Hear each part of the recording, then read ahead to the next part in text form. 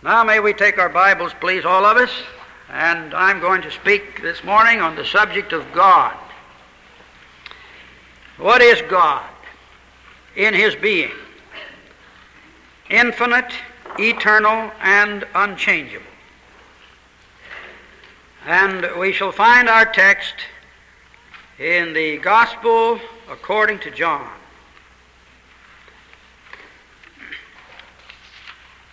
The 4th chapter, the 24th verse. God is a spirit, and they that worship Him must worship Him in spirit and in truth. In view of the discussions concerning God that are now current, and the widespread consideration of the theologians who are saying God is dead, I feel it would be very helpful if we devoted a few messages to the subject of God. Who is He? What is He? Let's get right into the heart of this great subject of God. And I propose today to deal with God in His being. And next Lord's Day I shall deal with God in His attributes. And then I have projected other sermons dealing with God the Son and with God the Holy Spirit, and with a special message dealing with the Trinity, the Holy Trinity. I am certain that with the tremendous discussion and agitation over the country, and especially our college campuses, about honest to God and new morality and God is dead, that it is most timely that I direct our attention to these great truths and doctrines of our faith. The text which I have taken is from the lips of our Savior. God is a spirit. And I'm going to deal in this doctrinal message with first the Spirit, God as a spirit. Second, I'm going to deal with the nature of that Spirit. He is infinite, He is eternal, He is unchangeable. You can readily see that the outline for this sermon is taken from our own Shorter Catechism, where we have the simple, direct definition. What is God? God is a spirit, infinite, eternal, unchangeable in His being, wisdom, power, holiness, justice, goodness, and truth. I want to read to you the 2nd chapter of our Confession of Faith. We are a confessional church. We're a church that has a creed. We have summarized the great doctrines of the Bible, and we profess them and seek to proclaim them. Chapter 1 of the Westminster Confession deals with Holy Scriptures. Chapter 2 is entitled Of God and the Holy Trinity. So as soon as we finish making our declaration concerning the Scriptures, the first subject that engages our confession is that of God. 2 weeks ago I delivered a message on God is not dead, and I gave you the 4 major proofs that we have that there is a God. The first one is that God has created all things, and His wisdom and power are manifest in them, and we see Him in His wisdom and power and His glory in His creation. The second one was that He has spoken immediately and directly to man. And so we have all the records of the Old Testament, and the word of the Lord came unto Moses, God spake. The third argument was that Jesus Christ came here from the Father. He was sent, and the Father came in the person of His Son and entered into our history, identified Himself with us. And the fourth argument, of course, is that the Father, the Son, and the Holy Spirit, the triune God, has now come and takes up His abode and dwells inside of the believer. And we testify to this, and we can arise and say there is a God because I know Him and because He dwells in me, and my body is His tabernacle. Those are the four great proofs, four great arguments that there is a God. Now, there's a wide area under each one of those points where many things can be brought forth that are effective and they rejoice our hearts. But the overall question is, what is God? What is He? Now may I read you the confession of faith.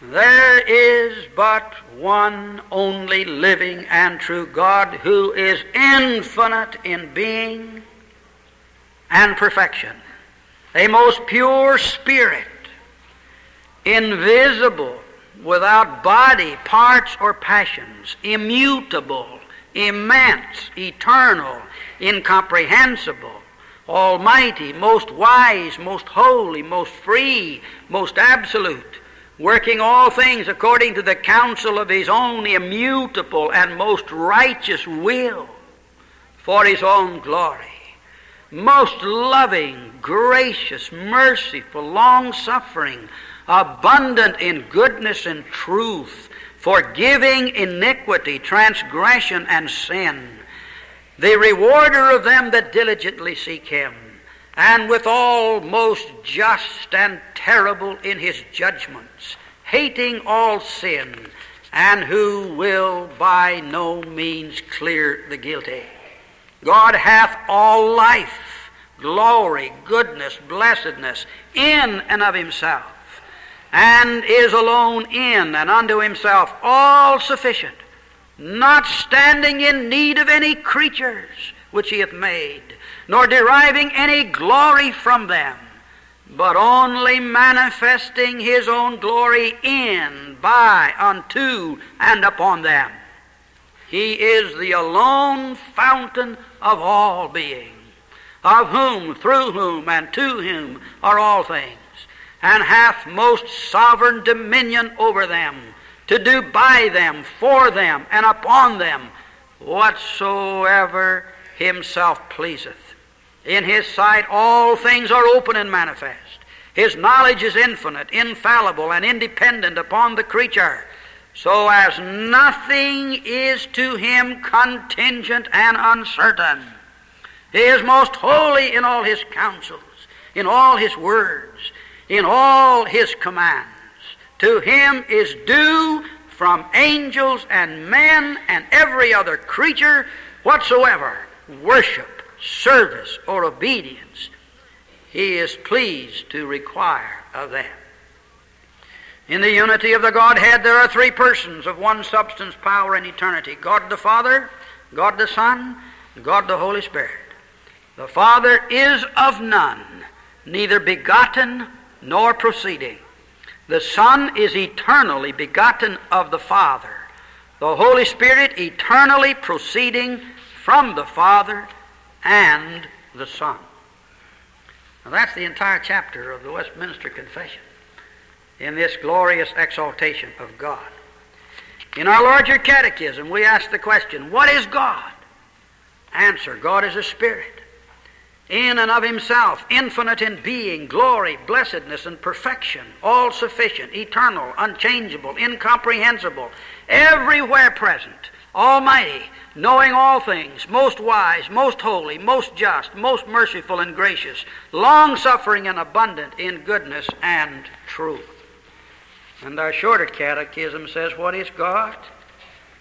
God is a spirit, infinite, eternal, unchangeable in His being, wisdom, power, holiness, justice, goodness, and truth. Let's begin by looking at this question of spirit. God is a spirit. Our Savior gave us that definition. And in order to come at some understanding as to what this Spirit is and as to the very being of God, we must recognize that all the knowledge that we have of Him, He has been pleased to give us in the creation, in His Word, in His Son, and in us. That's where we obtain this knowledge. And to get at the problem where you're dealing with spirit, where there's nothing tangible that you can lay hold upon that spirit as such, we recognize that God in His creation has made man, and the Bible tells us that we have a body which is of the earth and which is material and of the creation. We have a spirit, and that spirit dwells in our bodies. And at death, the spirit leaves the body.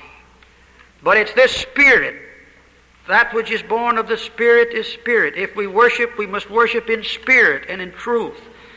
And it is the Spirit that is in us that God has created, which dwells in this body, and which you don't see and I don't see, but you know it's there. It is that Spirit that can be related to the Spirit that is God. This Spirit which is God is invisible. It's unseen. We have no way of showing pictures of God because it's in this great unseen realm. And that's why when Khrushchev sent his first men into outer space, he said he gave them special instructions to investigate and see if they found God out there, and they came back and they said no, they didn't find Him, so Khrushchev says there is no God. And we're dealing with the Almighty God in the realm of the Spirit, into which realm itself you and I are not able to enter as such. Our spirits can have fellowship with His Spirit, and His Spirit bears testimony with our spirit. But no more than you can see a human spirit after it leaves the body, or you can see that human spirit in the body, or just what part of the body that spirit occupies, the heart, the reins, the conscience. No more can you see God. And consequently, when we say that God is a spirit, we're making a declaration concerning Him, of His being and of His nature, which is beyond the material. It is beyond the creation which He has made. Now, I'm going to get into some of these deeper things with you today because I want you to see what God means to us and how we live and move and have our being in the Almighty God who is revealed to us in Scripture. When Paul spoke to the Christians, or rather to the philosophers in Athens in Acts 17, he said, "Whom therefore ye ignorantly worship, Him declare I unto you, God that made the world and all things therein, seeing that He is Lord of all, dwelleth not in temples made with hands, neither is worshipped with man's hands, as though He needed anything, seeing He giveth to all life and breath and all things."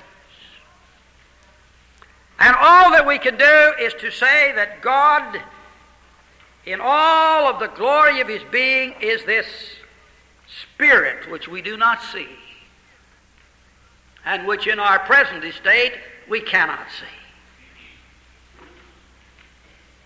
We stop in the presence of that. But when I say that He is a Spirit, we come then to this glorious concept that He, as the Spirit, has completed and done the works of creation. And that means that all that has been created, heaven and earth, visible and invisible, were made by the Spirit. But I want to make this distinction very clear, and you must see it and understand it. God has created all things, but the all things are not God. God has created our world and nature and everything that we behold. His glory is there, His power is there, His wisdom is there, but that is not God. God is not nature. God is in nature, yes. And God has created it, yes. God sustains it, yes. But God is not the creation which He has made. That's what you call pantheism, that God is nature. Now, when I make that distinction for you, when I make that clearly before you, then you can begin to understand His nature as being infinite and eternal and unchangeable. And as I turn now to look at the nature of God, I want to look first at the concept of infinity. Of infinity. Here we have these passages running through the Bible that refer to Him.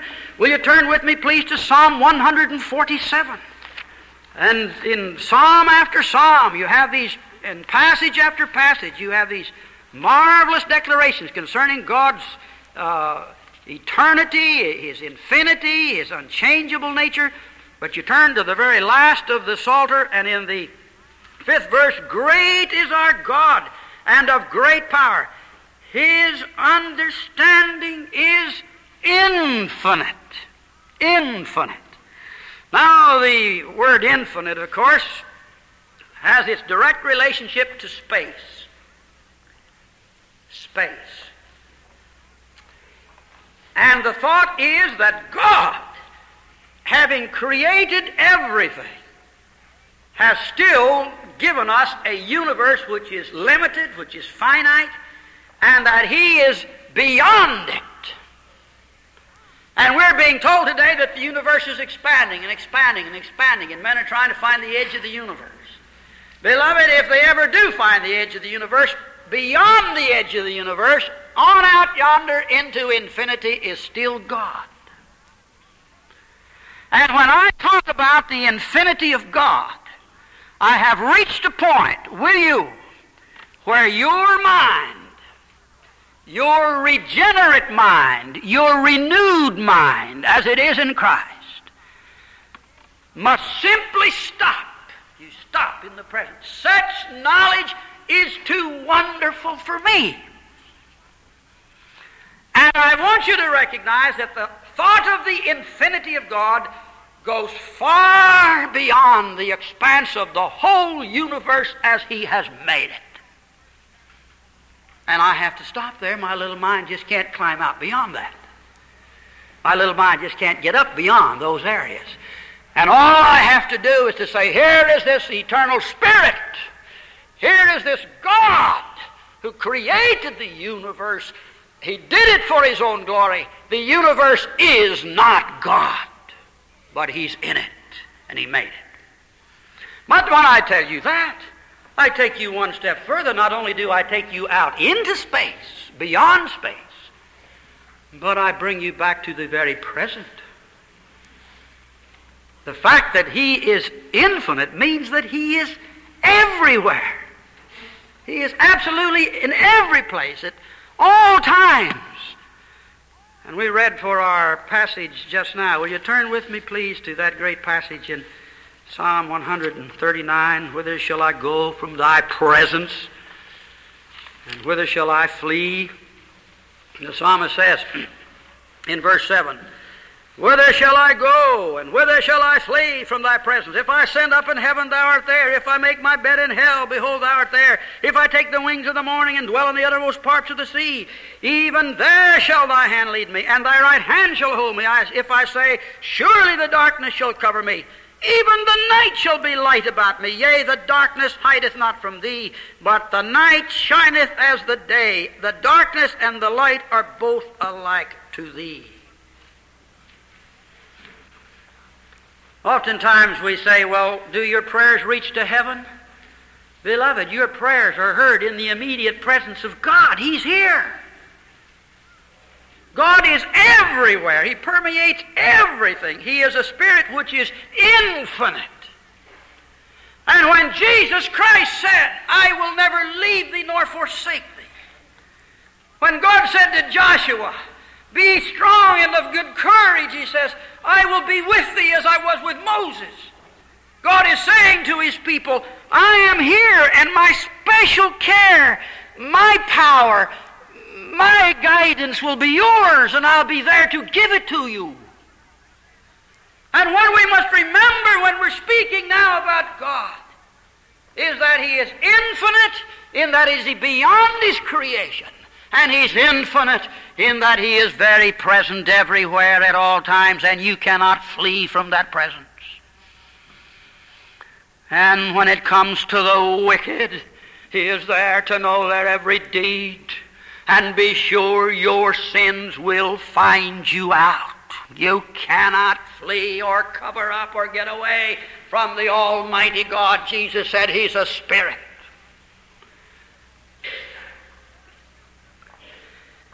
When you come to believe in God, as we do, and then you find out that He's everywhere, in every act that's been performed in all creation, He's there in it. And when you recognize that He's here right now, in Him we live and move and have our being. This is God. You know, when I think about these men that saying God is dead, they got a pretty big God to kill. They've got a pretty big God to get rid of. They've got a pretty big God to eliminate, because He is infinite. Now, I'm not going into this with you, but I will next week. He's infinite. This infinity that we talk about applies to His wisdom. This infinity applies to His power. This infinity applies to every attribute that He has. This is the kind of a God.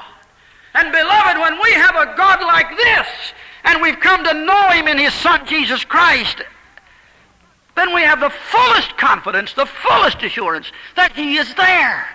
And Jesus Christ says, "Lo, I am with you always, even to the ends of the earth." And it makes no difference where you are. You're always in the presence of God. It makes no difference where you are. You're always at home with the Lord. Now that raises the question of the Lord Jesus Christ and the incarnation, but I'm going to give you an entire message on the incarnation of Jesus Christ. But when you feel and understand what it means here about God being incarnate, you can understand what Jesus meant when He said, "The Father sent me." And then He proceeds to say, "The Son of Man who is here on earth, even the Son of Man who is in heaven." You can understand how He spoke to Nathanael and said, "While thou wast yet over under the fig tree, I saw thee and understood thee." Now we have a spirit in us, but our spirit is limited.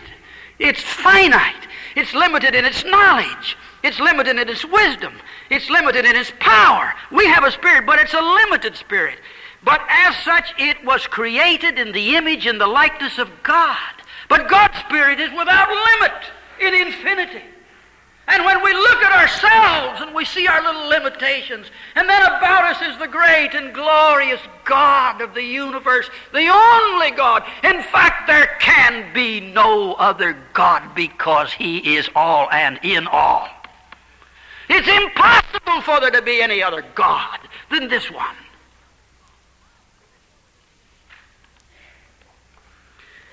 You know, beloved, it's difficult to talk like this, but yet if you do, you understand it. It's difficult to preach like this, but if you do, you understand it. You rejoice in it. Now, in the second place, as we look at this Spirit, we find that He is eternal. Eternal. And that has to do with time. I've been talking about space over here. He's everywhere in space. Now, we come into the element of time. And will you turn to the 90th Psalm? Just take it and look at the 90th Psalm. Beloved, if there's anything that'll strengthen you, if there's anything that'll hold you, if there's anything that'll give you security, it is God. He does it. And we understand Him. And in this great 90th Psalm, Moses, of course, is speaking. And he says, "Before the mountains were brought forth, or ever thou hadst formed the earth and the world, even from everlasting to everlasting, thou art God. Thou turnest man to destruction, and sayest, Return, ye children of man. For 1,000 years in thy sight are but as yesterday when it is past, and a watch in the night. Thou carriest them away as with a flood. They are as asleep. In the morning they are like grass which groweth up. In the morning it flourisheth and groweth up. In the evening it is cut down and withereth. For we are all consumed By thine anger and by thy wrath we are troubled. Oh, beloved, verse 10. The days of our years are 80 years and 10, and if by reason of strength they be 80 years, yet is their strength labor and sorrow, for it is soon cut off, and we fly away. Beloved, what is 80 years and 10 compared to eternity? Before the mountains were formed, before the creation was brought into being, from eternity to eternity. And when Abraham dealt with the Lord, he said, I am the Lord God Almighty. Abraham, you walk before me and be thou perfect. When Moses dealt with the Almighty God, and God met him at the burning bush and spoke to him and told him he wanted to be the great deliverer, and Moses says, whom shall I tell them has sent me? And he said, tell them, I am that I am has sent thee. Eternity speaking. Eternity is in the very moment. Tell them, I am has sent thee. And then when Jesus Christ was here upon the earth and he was convincing men that he was the Son of God, he says, I am, I am, I am. This is the eternal now. This is the God of glory, from everlasting unto everlasting. And do you know why you and I can have confidence in everlasting life? He has created us here in time and in space. But having created us in His likeness and His image, He has provided for the redemption of our souls and of our bodies. And He has promised us that He will give eternal life. And no other God can offer everlasting life. He's the only one who has everlasting in His being. It's a part of the very nature of God. And God has brought us to Himself, and He's put upon us the stamp of eternity, that we might have this life in Himself. This is God. Beloved, you have a pretty big God to kill when He's eternal. Oh, the puny little mind of man that rises up and says there is no God. Oh, what a faker man is. To even begin to talk in terms like this in the presence of the eternal God. And the more you dwell upon Him, the more you consider His nature, and we'll get into His attributes next Sunday, wisdom, power, holiness, justice, goodness, and truth, and you see all these things, the more man shrivels and shrinks, and he comes down to where he says, Lord, I am nothing. Thou art all and in all. And it's the desire of man to know God, to love God, to serve God. And the life which we now live in the flesh, we live by the faith in this great God, that He is able, He's sufficient, He's our God, and He will take care of us. And oh, what this country did, beloved, when it wrote on its coins, in God we trust. And if we could just have that trust in that great God today, we could work out our problems under His blessing and guidance in this nation of ours. Infinite, eternal.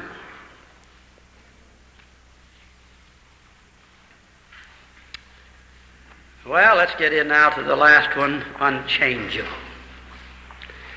Turn to Malachi, the 3rd chapter and the 6th verse.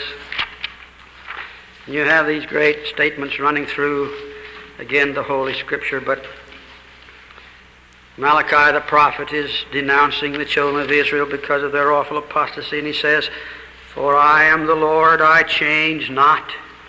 Therefore, ye sons of Jacob are not consumed.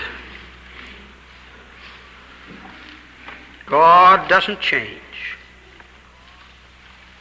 He's always been the same. He always will be the same. He doesn't change in His being. His nature doesn't change. There's no one that has the power to change God. There's no one that can do anything about God. I change not. And because He says I don't change, because my law abides, because I am what I am, you sons of Jacob are not consumed. And he's speaking about his mercy, and he's speaking about his grace, and he's speaking about his love for Israel, who had his revelation and had the knowledge of him, and they wandered and they strayed, and they went off and erected their images and went off after Balaam and Ashtaroth and these other pagan deities around about them. Oh, beloved, I change not. And isn't it interesting how man's tried to bring him down and put him in a temple somewhere, and how man's brought him down here and tried to make an image and an idol out of him, and then go down and bow down to these idols and say, here's my God over here on this tree somewhere. Oh, what man has done in perverting in his darkness and in his sin the image and the likeness of the true and the living God. Oh, beloved, I am the Lord thy God. Walk thou before me, and be thou perfect. Thou shalt have no other gods before me. Thou shalt not make unto thee any graven image of any likeness of any kind that's in the heaven above, or that's in the earth beneath, or that's in the waters under the sea. Thou shalt not bow down thyself to them or serve them, for I, the Lord thy God, am a jealous God. And we have a God who changes not. Therefore, ye sons of Jacob, you have security, you have hope, you have great assurance in the living and the true God. At the present moment, on every hand we're being told that because of the change and revolution that's through the world, the church must now change and adjust its message. On every hand we're being told that the changes are now taking place are of such a nature that we must adjust ourselves to them and accept these things that have now developed.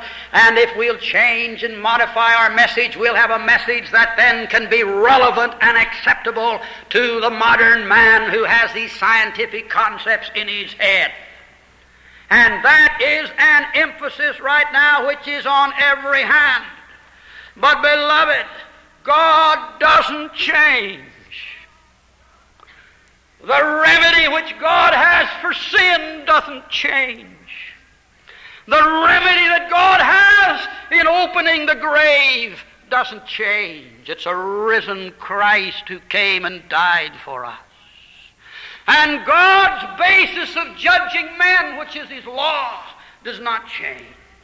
And man of the 20th century, no matter how great may be his scientific accomplishments, will stand before the judgment throne of this mighty God, and he'll be judged by an unchangeable Creator who has set before us his mighty law and the great standard concerning his being. And the God of creation and the God of redemption does not change his ways or his decrees which he has ordered in creation and in providence. And it's our task not to adjust ourselves to the new modern ideas, but to bring all of the new modern ideas under the judgment of the truth and the message of God as he's revealed it to us. That is what must be done.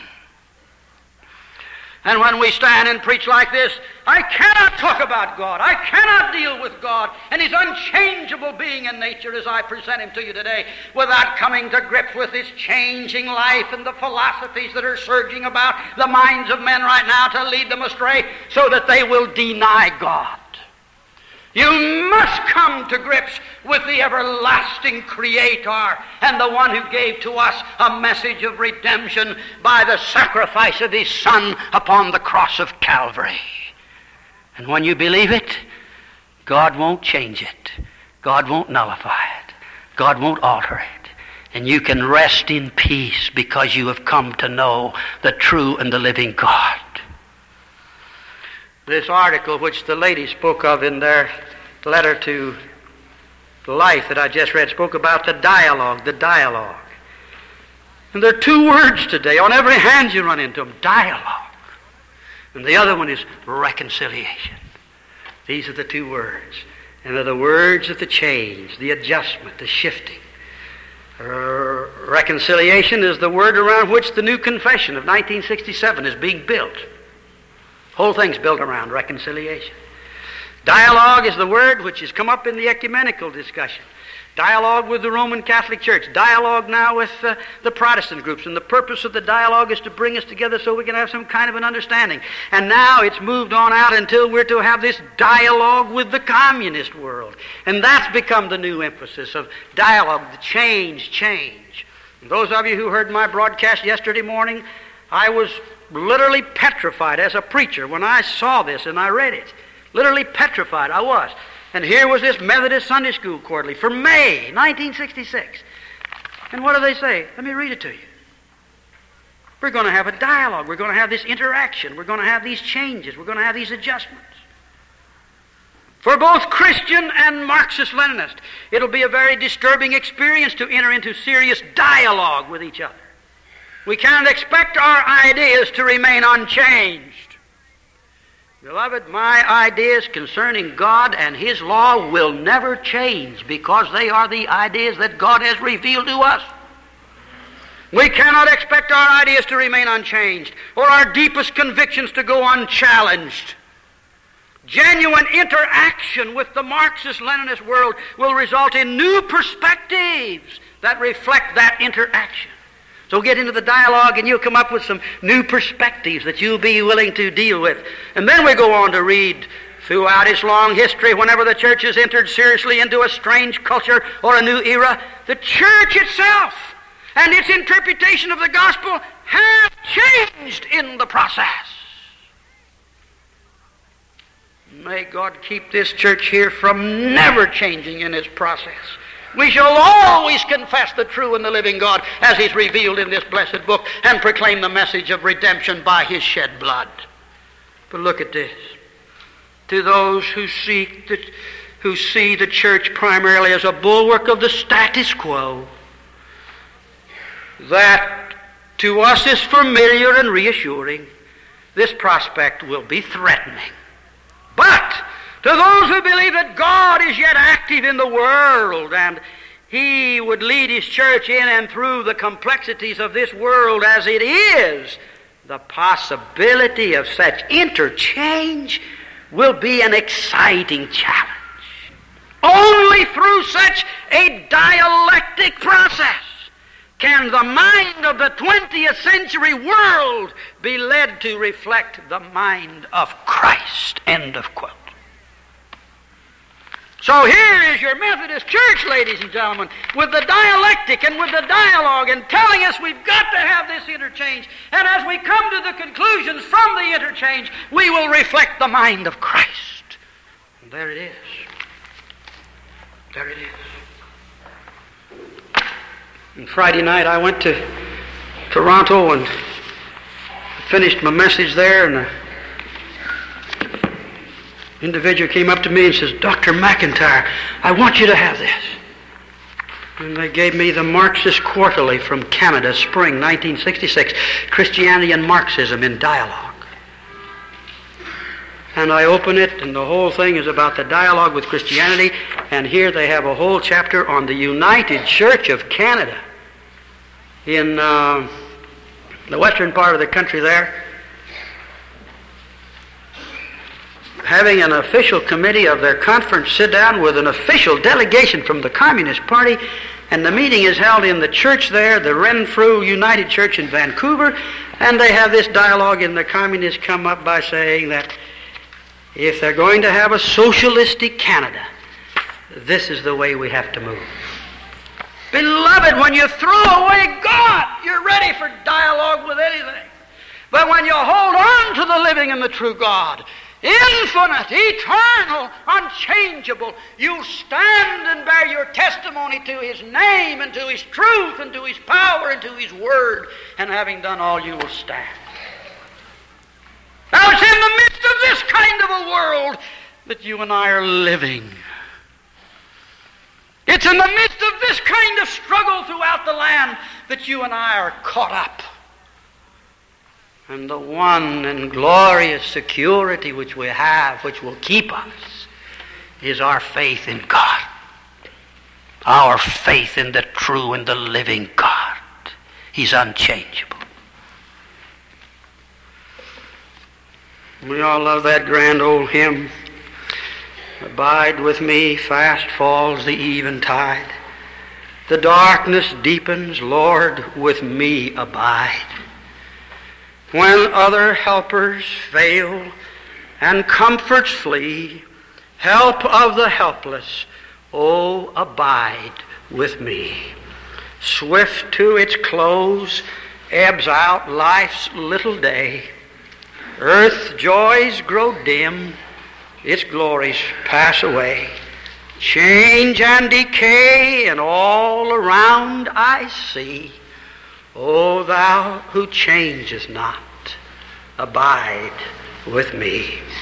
I need thy presence every passing hour. What but thy grace can foil the tempter's power? Who like thyself my guide and stay can be? Through cloud and sunshine, oh, abide with me. I fear no foe, with thee at hand to bless. Ills have no weight, and tears no bitterness. Where is death's sting? Where, grave, thy victory? I triumph still, if thou abide with me. Hold thou thy cross before my closing eyes. Shine through the gloom and point me to the skies. Heaven's morning breaks and earth's vain shadow flee. In life, in death, O Lord, abide with me. Let us pray. Our Father, we thank thee for this message on thyself, thy being. Bring glory to thyself through it.